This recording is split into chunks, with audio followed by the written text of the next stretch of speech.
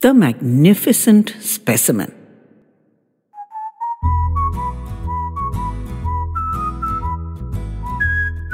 He loped down the stairs, pushed through the front door, and stepped out onto the chilly pavement. It was invigorating against his freshly shaved and bathed face. His mind was eagerly racing ahead to work as he strode down the road, his hair fluttering a little and his coat rippling out behind him. He was young and fit and brimful of energy, and he had no idea what a magnificent specimen of youth and vigor he presented. His long, athletic strides carried him swiftly down the street and over the crossings towards his workplace. His thoughts were there already, and his movements, confident and assured, were really on autopilot. But the continuum of his thoughts was momentarily snapped. He barreled forward without breaking a stride, but his brow wrinkled, and his dark eyes became sharp and doubtful at the same time. Something had intruded into his awareness. Something had rung a bell. What was it? Matching action to thought, he turned on his heel with grace and fluidity and retraced his steps. His eyes scanned the streets. What had alerted him? It came to him before he even reached the spot. The old man. The fixture, that's what he called him at any rate. He hadn't been at his usual spot. They had a casual acquaintance. Occasionally he dropped him some cash or clothes, once an old coat which had earned him a grateful nod. He was always there at his spot, always. But not today. His eyes confirmed what he'd sensed already. He'd been there the night before. He knew that because he'd dropped some money in his cup, enough for a hot meal. It had been a bitterly cold night. The newspaper vendor confirmed it. The fixture had died overnight. The cops had taken him away early in the morning. All of us have to go sometime, and the old codger's life hadn't exactly been a splendiferous one. And with that brief eulogy, the vendor busied himself with his papers again. The same young man, the same street, the same cold crispness of the morning, and yet nothing was the same.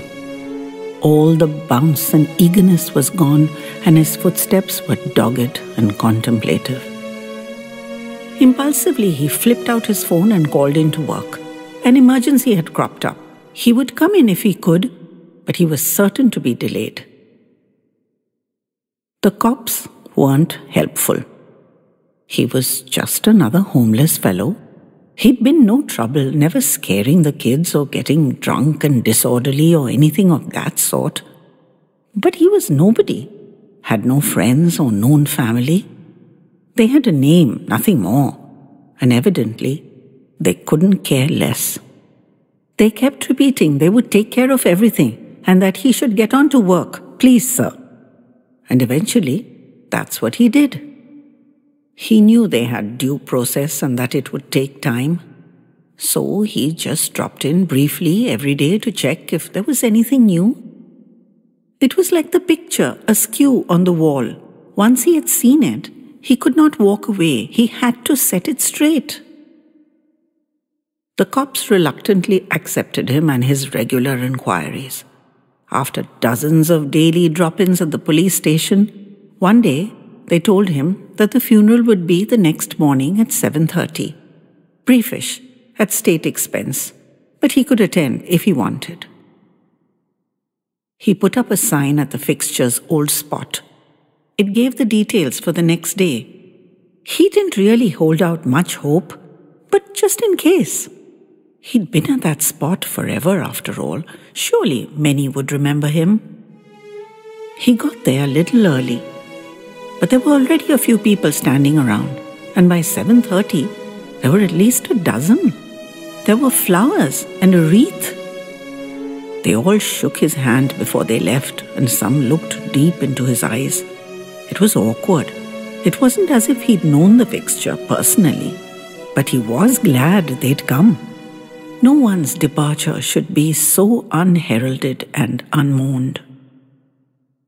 He made it a point to thank the cops and was amongst the last to leave himself. At last, he felt satisfied and he strode out onto the street, contentedly making his way to work. His hair fluttered a little and his coat rippled out behind him. He was young and fit and brimful of energy, and he had no idea what a magnificent specimen he truly was.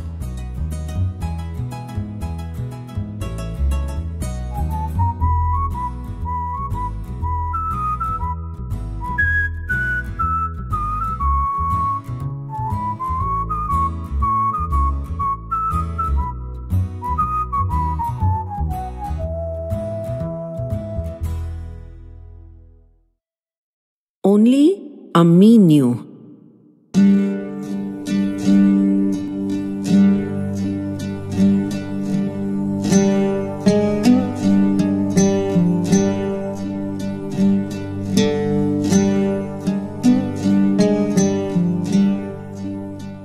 The household was hammered into silent sadness. Losing a family member is always traumatic. But losing a young one in the full flower of his youth was unbearable. Feroz had been the fulcrum of this household, and with him gone, it didn't know how to turn. But the gloom was disrupted when Aftab walked in out of the night carrying a bundle, a very obviously human bundle. He placed it on a mattress and everyone gathered around. It was a young girl. Perhaps wounded, with dried blood on her clothes, emaciated, unknown, unconscious, and more dead than alive. Aftab said he'd stumbled over her inert form on the darkening hillside. He couldn't have left her there. She wouldn't have made it through the night, and he wouldn't have that on his conscience, even though she was a stranger, and strangers weren't welcome in this corner of the world. Salima and Ammi washed the young girl, combed her tangled hair and dressed her in fresh garments. They discovered a big bump on her head, but no cuts anywhere, for all that her robes had indeed been blood-stained.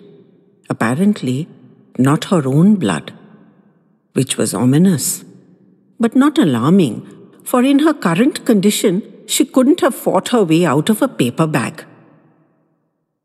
They kept her warm and hoped for the best. Medical help was too far away. Ammi prayed her beads over the girl and fed her teaspoons of warm, spiced tea every half hour. She'd pour the tea carefully into the back of her mouth, holding her up in her capacious lap to be sure it didn't choke her. Her breathing remained regular, and her rail-like chest rose and fell with gratifying consistency. The whole night, Ammi sat on duty. The next morning, Ammi greeted Salima with a happy face. In the still dark and cold, Salima scooted to her mother-in-law's side. They grinned at each other. Her eyelids were fluttering, and there was a faint redness in her cheeks. Ammi whispered that she was swallowing on her own too. Aftab, personally invested in her return to life, came over to take a look and left with a small smile, his first since they'd found Feroz. Alia and Shan rubbed her hands in their tiny ones, and when a shaky groan issued from the girl, there were actually cheers. It took the rest of the day with many more spoonfuls of tea, but she finally awoke, opened her eyes slowly and hesitantly, and was instantly frightened into a terrified ball to see them all hovering over her. Ammi shooed them all away and calmed her. She explained how Aftab had found her and how they'd nursed her and that she was safe. It was remarkable how this young girl had been accepted into this home. In this dangerous and unpredictable land, instead of fearing for themselves, as they always did with strangers, Their fear and concern was solely for her. She couldn't remember her name, so they named her Naina for the big eyes which filled her face. In fact, she couldn't remember anything. Not how she came to be there, or where her home was, or who her family were. It alarmed Aftab, and he was watchful and suspicious. But soon his fears were allayed. Her eyes were always darting, seeking verification, looking for meaning. It wasn't something that could be faked. Over the next few days, her strength revived, and she started helping Salima with the housework. She was dutiful to Abbu and infinitely grateful to Aftab, his every wish fulfilled before he could even express it. But she was closest to Ammi, who whispered stories of the family to her, of the years they'd lived here, of her daughter who was married and settled in a faraway village, and of the devastating loss of Feroz. There'd been gunshots, and all had taken shelter indoors except Feroz, and they'd prayed and prayed he'd be safe. As soon as they could, Aftab and Salima had gone looking for him. And their terrible discovery that he'd been shot, possibly by a stray bullet, and had long been beyond the help of prayers. They'd learned that one militant group had attacked another, and their beloved child had been the only victim, and their loss eternal. Naina cried over this sadness and joined in their prayers for his soul. In fact, she became his caretaker, so to speak. They were too distressed to attend to his things, and they'd been gathering dust in his corner of the small house. No longer. She cleaned and arranged his few possessions to create a shrine to Feroz, and nothing could have endeared her more surely to their affections. In all this time, though, she'd not remembered a single thing of her own past. It was a blank slate. She spent the day helping Salima or the kids, tending to Ammi and Abbu, and anticipating Aftab's requirements. At night, she retired to her narrow bit of matting next to Ammi and slept fitfully, fidgeting and jumping all through the night. But whatever was disturbing her sleep didn't make its way into her conscious mind. Ammi encouraged her to let it go. It was probably better lost if her mind didn't want to recover it. Naina prayed at the Feroz shrine that he'd guide her to remembrance, but he hadn't shown any inclination to help. This situation continued for months, and she was now so much a part of the family that Aftab was beginning to think about her marriage.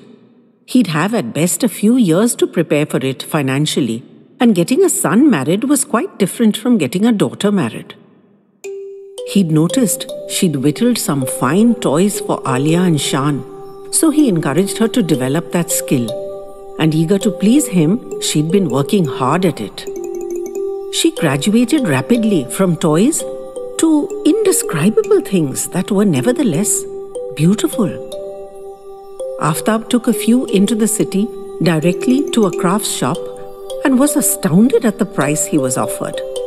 Naina was delighted.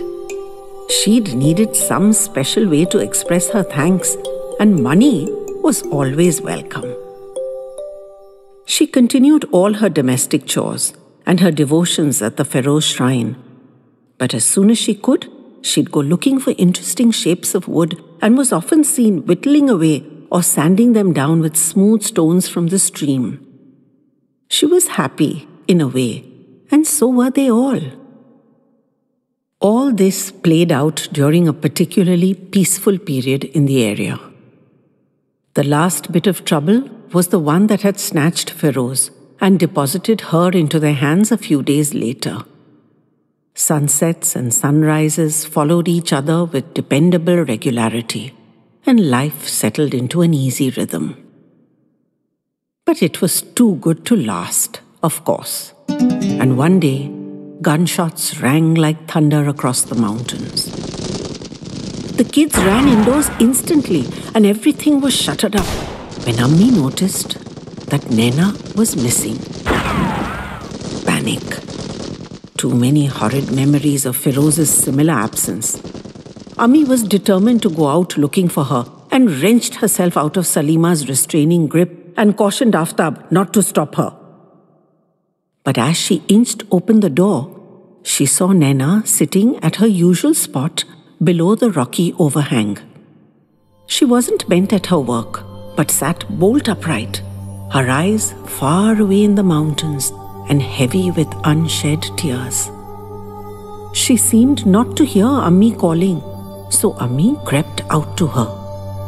Salima and Aftab peered through the open door. Naina woke from her trance as Ammi's arms surrounded her and let out an agonized wail of misery. Ammi petted and stroked her, but she sobbed inconsolably. And finally, Aftab just picked her up as before and carried her inside, with the two women scuttling behind him. As soon as he put her down, she shuffled to the Feroz shrine and thumped her head repeatedly on the ground in front of it, wailing. The kids huddled in a corner. They'd never seen Naina like this. Ammi embraced her and petted her patiently. But Naina was beyond consolation. Sometimes she settled down to whimpers, but something would start her off again, and the little house resounded with her grief. She stayed in front of the shrine right through the night, weeping and issuing muted moans. The next morning, silence had returned to the mountains outside. Naina helped Salima and tended to the elders and kids. When everything was done, she wept again in front of the shrine, then stood up and approached Aftab very formally. He patted a seat beside him, but she shook her head and preferred to stand. All eyes were on them. She thanked him for the infinite kindness he and his family had shown her, and she begged their forgiveness. But she must leave. Gasps echoed in the room, and Ammi collapsed in a heap of tears. Aftab was on his feet, asking what they'd done to give offense. But Naina cried, "It is never you, none of you, ever. It is I." Then she clamped her mouth and wouldn't say another word except that she begged their forgiveness and she must go. They all tried to change her mind, but she was resolute. Hours passed and darkness descended, and Ammi said whatever else she must stay the night, hoping that a new day would bring a change of heart. But it didn't, and after completing her chores, she presented herself to Aftab again, and this time they knew they'd have to give in. There were tears, more so when Naina refused food for her journey and realization dawned that she hadn't touched food or water since the whole outdoor fiasco. Naina was weeping too as she threw herself one last time in front of the Feroz shrine. Ammi lifted her up with surprisingly strong arms, placed her wrinkled hands on Naina's firm cheeks, and looking fiercely from her own tear-filled eyes to Naina's, she said, "I forgave you a long time ago, child. Remember that. I forgave you, and my blessings will always be with you, and I will pray for your safety every day. There will always be a home for you here, no matter what you do or have done. Do you understand? Future and past. Do you hear me?" Naina wept harder still. She paid her respects formally to every member of the family, including the little ones, and with a last whimpering look at her shrine, she walked out the door with only the clothes on her back. A curtain of gloom descended on the house again. Night came and then morning. Ammi pitched in to help Salima, and when they were done and sitting emptily around, Salima asked Ammi, "Why did you say you'd forgiven her, Ammi? She'd done us no wrong except in leaving so suddenly." Ammi covered her face with her hands and wept as Salima cursed herself for bringing up the topic. She summoned Alia and Shan to recite their lessons aloud, and somehow the meltdown was averted. But Aftab's suspicions had been raised. Later that evening, when the children had turned in, he confronted his mother gently. "You must say why, Ammi. What did you forgive her for?" Ammi held his strong hands in her gnarled old ones and looked up into his pale face. "She didn't know the wrong she did, son. They must have filled her head with nonsense from the time she was a baby. But I saw the very first day, and I knew." "What did you know, Ammi?" he prodded gently. But the dawning knowledge was on his face too. She bent down and kissed his hard hands with her puckered old lips. "I saw her expertly handling an imaginary rifle when she was unconscious. Forgive her, son, for you saw her horror when her memory returned and she realized what she'd done. She couldn't bear to face our love. She never touched a morsel of food or water in our house after that. How terrible must be her regret." Her tears dropped hotly on their joined hands. Abu's fingers clicked over his beads, echoing loudly in the silence. Salima approached cautiously. She suspected awful things that she couldn't even give words to. Her eyes flicked from her husband to her mother-in-law, both toughened by the cruel ways of the world, but both melted by their powerful feelings for a young stranger who'd appeared unaccountably in their lives. Aftab reached out for Salima with one hand and embraced his mother with the other, and the three leant together and wept more freely than they had in months. Inevitably, they turned to the little shrine Nena had so lovingly created and tended for a boy she never knew, never knowing why she felt so linked to him or why she was compelled to memorialize him. Salima was shuddering with her grief, but found the strength to somehow whisper, "His life is forever lost to this meaningless violence. But we saved hers from being submerged and lost in it too. We must be content with that."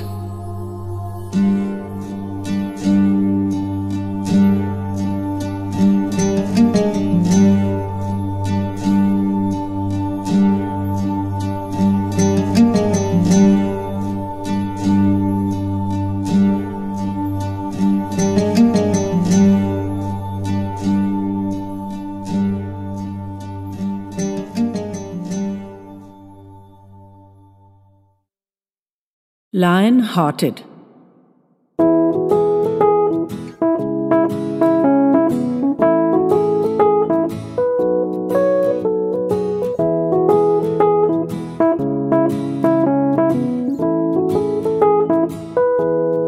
Fred walked into the college canteen, swirling a long, fold-up black umbrella in lazy circles, and everyone fell upon him. He was such a showboat, but this was melodramatic even by his standards.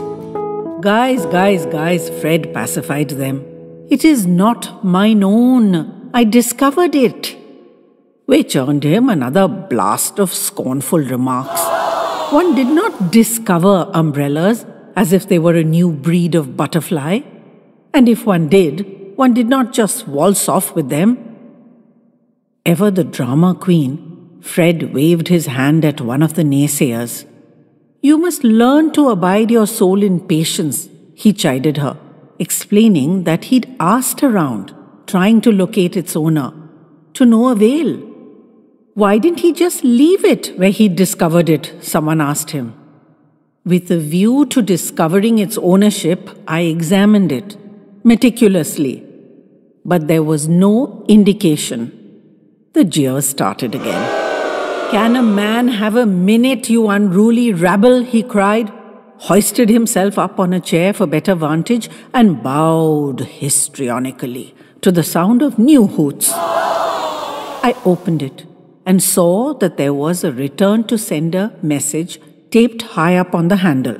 so I have acquired it only temporarily, with a view to return it to its rightful owner." "You ass, Fred," was the general tenor of the remarks flung at him as everyone returned to their activities. "Who will accompany me on my mission to return this estimable object into the safe hands of Mr. Bob Mackey of 2 Motabhai Manor, White's Lane?" Fred asked. "Oi!" yelped Tara, one hand covering her mouth as she chewed and swallowed rapidly. "Did you say Bob Mackey? Is that his umbrella? That's a strange coincidence." "You know him?" Fred asked, his brows beetling as he peered down at her suspiciously from his exalted position. All eyes turned to Tara. "I found his driving license last week. I returned it, and the old man admitted he didn't drive anymore, but liked to keep it as ID. He invited me in for a drink, gave me a beer," which remark was greeted with an appreciative hum and a long whistle. Everyone followed the sound of the whistle, and RK received their stares as he drummed his long fingers on his moustache. "My mum told me," he enunciated slowly, "that she returned a wallet. Found it at the supermarket. Didn't have much money but had an old letter tucked inside, so she delivered it to that address. Was an old man, as you say, Tara. He invited her in and offered her a beer. He seemed lonely," she said. He already had his phone out and was making a call. Every eye and ear in the canteen was on him as he reminded his mum about the incident. On Fred's prompt, he asked, "Was it a Bob Mackey?" And they read her answer on his face. Tara mumbled sadly, "I thought he was lonely too. Kept me talking a good half hour and plied me with beer. I've thought about him off and on, but haven't made the time to go." She looked shamefaced. The canteen emptied out, with everyone wandering off to their classes now that the mystery was solved. Only Fred, Tara, RK and Jay remained, and Pinky, dragging a reluctant Leo with her. Fred hopped off his perch and they congregated around RK, his long fingers now drumming slowly on the table. Pinky sighed. "It's such a sad story. A lonely old man, carefully including his address and possessions, he drops all over the city, hoping someone will return them and stay for a chat. We should do something." She looked at Leo, but he was shaking his head. "You guys are too idealistic. Return the bloody umbrella, Fred. Have a beer or two if you want. Chat a while. Then forget about the old bugger. What are you going to do? Solve the whole world's problems? We've got enough of our own with the exams not far off. Do you really want to nursemaid an old man, dribbling and toothless and stinking of stale food and talking only of 1985 or some such time long before any of us was born?" Pinky glared at him, but he was unmoved. There was an uncomfortable silence while everyone searched their souls, till Jay hesitantly offered to go along with Fred to return the umbrella. RK's fingers were spread out and silent on the tabletop, and the girls looked crestfallen. Suddenly, Tara clapped her hands and came out with a crazy suggestion. "I know what, let's throw him a party," she said. And just like that, it was on, despite Leo's evident disgust. Pinky said she'd bake him some cupcakes. Tara said she'd talk to her mum about some healthy cooked food. Fred and Jay offered to pitch in with a few magazines and board games. RK said he'd consult his mum. She might have some bright idea since she'd been there. "Sentimental fools," swore Leo. "How long are you going to provide him with cakes and comfort?" But the next day, they were all standing outside Motabhai Manor, Leo included, gaping up at the building and wondering what the heck they were getting themselves into.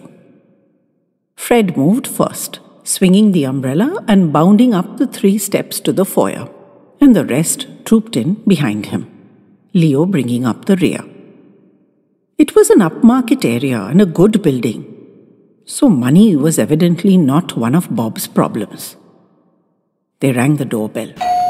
Tara stood in front, since she'd already met him, and the rest waited politely while she and Fred explained they'd come to throw him a surprise party.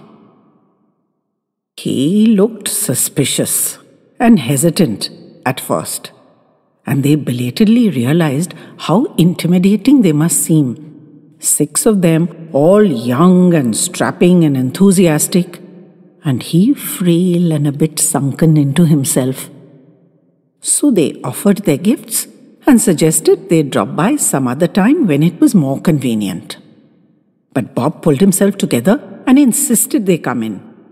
It was a long time since he'd had a party at home, and they must excuse his hospitality if it was a bit rusty. But please, come in. Beers were offered, which made him very popular indeed. Fred ceremoniously returned the umbrella, and everyone stepped forward with their gifts, and Bob was embarrassed but obviously thrilled. The cupcakes were shared with everyone, and some chocolate biscuits he brought out from his kitchen. And in a few minutes, a party really was on. Leo hung back and watched the proceedings with a critical eye. The rest of them were jabbering on about the latest cricket series, and Bob got heatedly into that discussion. Politicians came in for their share of the stick, of course. The college profs got their ticks and crosses of approval and disdain, with Bob vowing that in his day, they'd been too damn tough, and he was sure things were much easier now, what with computers and things they didn't have back in the day. That didn't go too well for him, and he put up his hands in mock surrender at the full-spirited attack. The hour passed swiftly, and RK insisted, later admitting his mum had drilled him, that they clean up their mess before they left. They set to work, and with 6 pairs of strong young hands, they had everything ship-shape in minutes, probably even a bit shipper and shaper than it was when they came in. They left noisily and cheerfully, and as they clattered away down the stairs, Bob was left standing there with his hand on the door, thinking how wonderful that had just been. He was turning around to sit back down in his now hauntingly empty living room when the doorbell rang again. He opened it sharply and peered out at a young man in the corridor. "I wonder, do you think it might be okay if I dropped in again sometime? I noticed that chess trophy on the side table, and I'd appreciate a few pointers to sharpen my game. Would you be willing to help me with that?" He looked steadily into Bob's eyes, and a secret pact was entered into silently and instantly between the 2 men, that it never be brought up who was really helping whom. Bob assured him he'd be willing, and they shook hands. "Then I'll be in touch. See you soon." And the young man turned on his heel, calling out over his shoulder, "I'm Leo, by the way."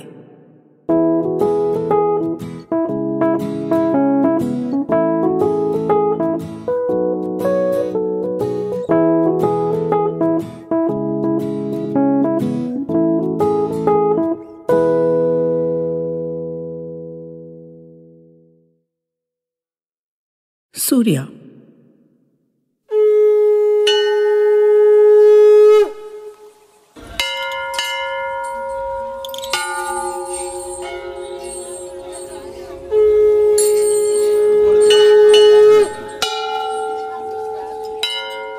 None of us took Surya seriously. He was a lightweight in the temple hierarchy. Even newcomers like myself considered ourselves superior. He knew the chants, yes. And he knew the traditional way of doing things, yes. And what had to be done when, what prayers, what rituals, when they were mandated, yes to all of that. But he was a misshapen old lump, hobbled, wizened and ugly.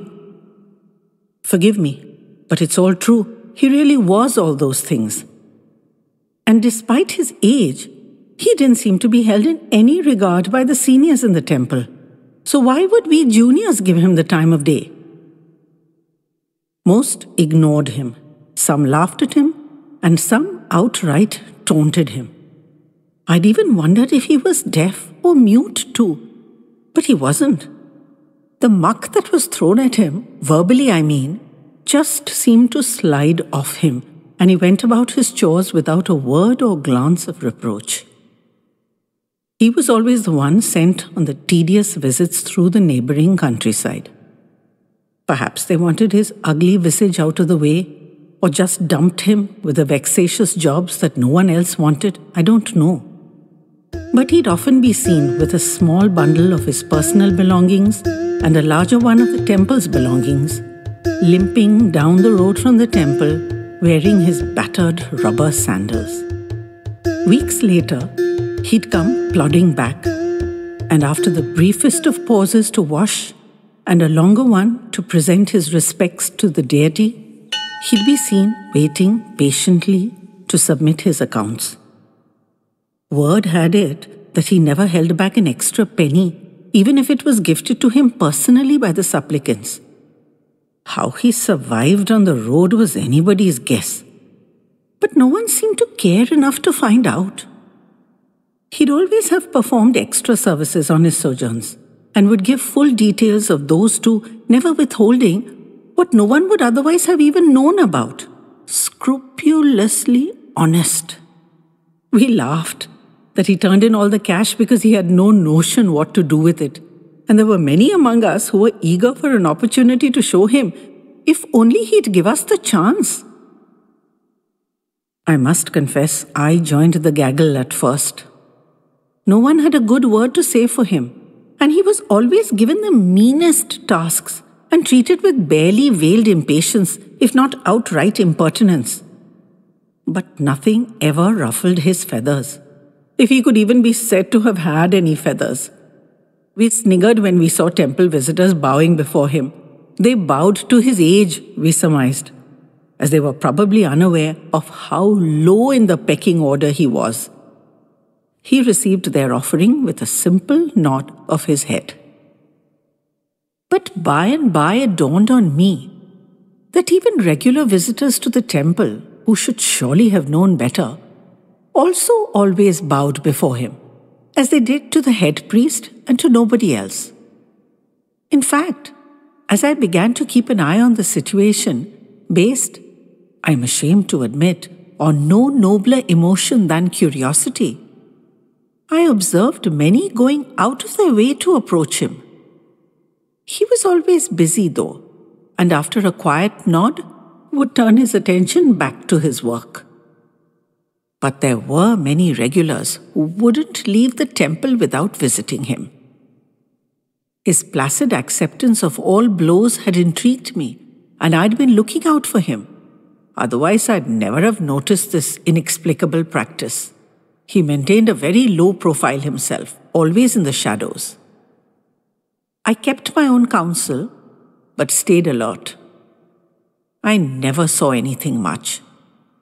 He was always at his task, and his silence and concentration did not encourage disturbance. Taking curiosity further, I approached him one day and asked if I may accompany him on his travels.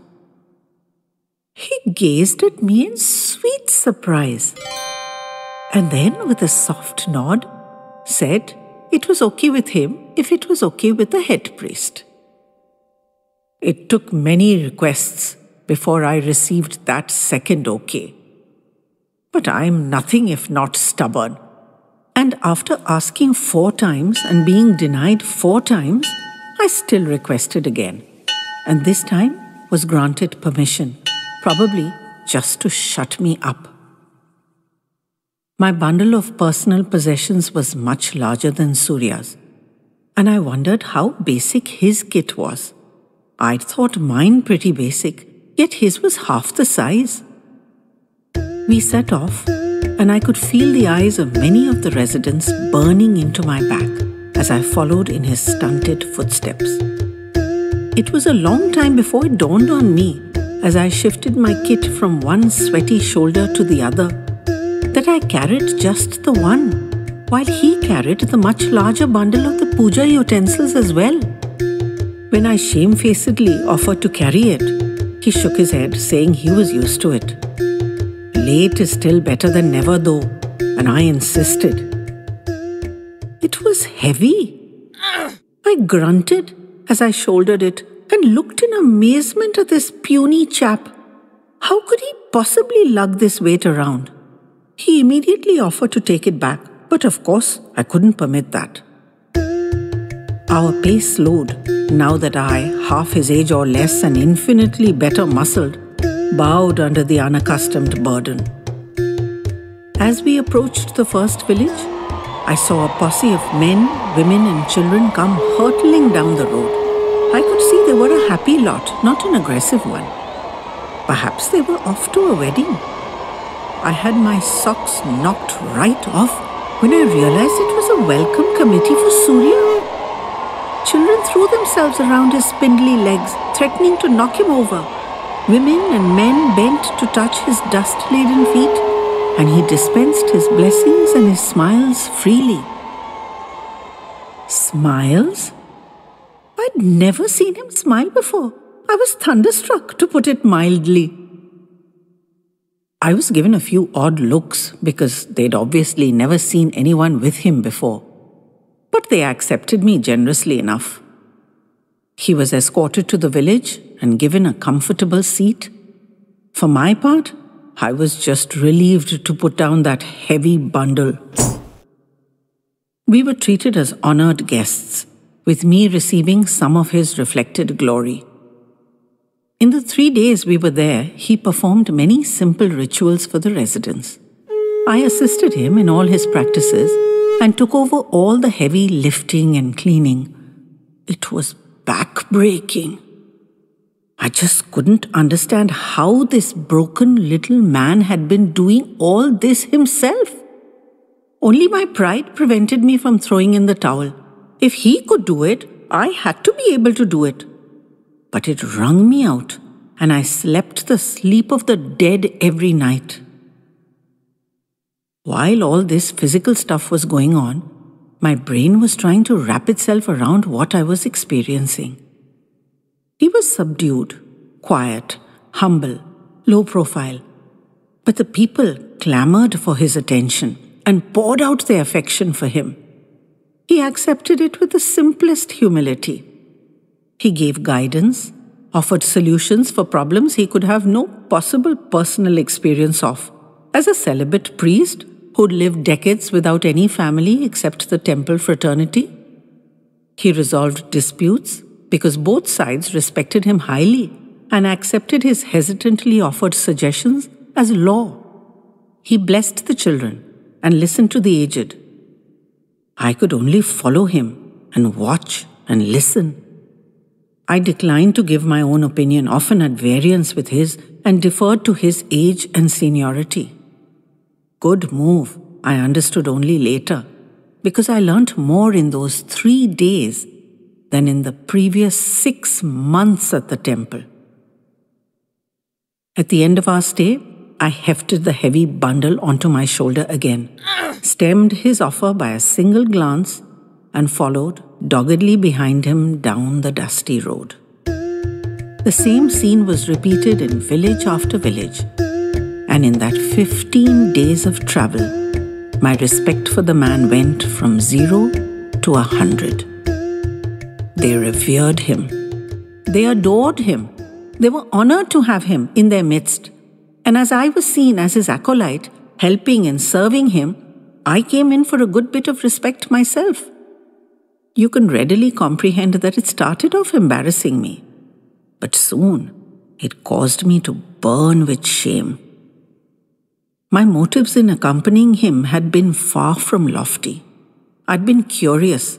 I'd thought him a small person and ugly, and the respect they offered me made me feel small and ugly myself. It took me some time to realize that the Surya I saw on the road wasn't any different from the Surya I'd been seeing in the temple. He was just as humble, diligent, earnest, methodical. The difference was in how he was treated by others. Here he was admired and respected. At the temple he was scorned and disregarded. But he accepted both with the same equanimity. He spoke much more here because people approached him and required his help, but when they didn't, he was as silent and still as I'd always known him to be. For me, it was a growing up of sorts. I'd been a callow adolescent, but those 15 days made me a man. I accompanied him on every trip after that. And while I learned reams, I also learned I could never hope to emulate him. So I made my decision and I've stayed with it. For the next 6 years, as he got older and more wizened and tougher on one level, but more fragile on another, I was his constant companion. Not just on the road, but even at the temple. Many couldn't understand my behavior. They'd thought I was destined for better things. I was summoned and questioned multiple times, but insisted that it was my personal preference and refused to elaborate further. Surya accepted my services with unspoken humility, but he came to lean on me more and more, until one day, even that support was inadequate, and he continued his onward journey, leaving me suddenly and completely bereft. As word of his departure spread, the mourners started arriving. No one had expected the endless line of tearful villagers. For 4 days and nights they came, men, women and children, and wept at his side, touched his feet respectfully, sought and blessed me. For 4 days and nights, I sat beside him or slept fitfully when wrung to exhaustion. I couldn't make myself leave his side. On the 5th day, even his mortal remains were gone, and nothing held me back in the temple. I'd long realized I wasn't priestly material, not the kind of priest I'd want to be if I could at any rate, the kind I'd seen so close at hand. And so, with Surya gone, I packed my small belongings and I left.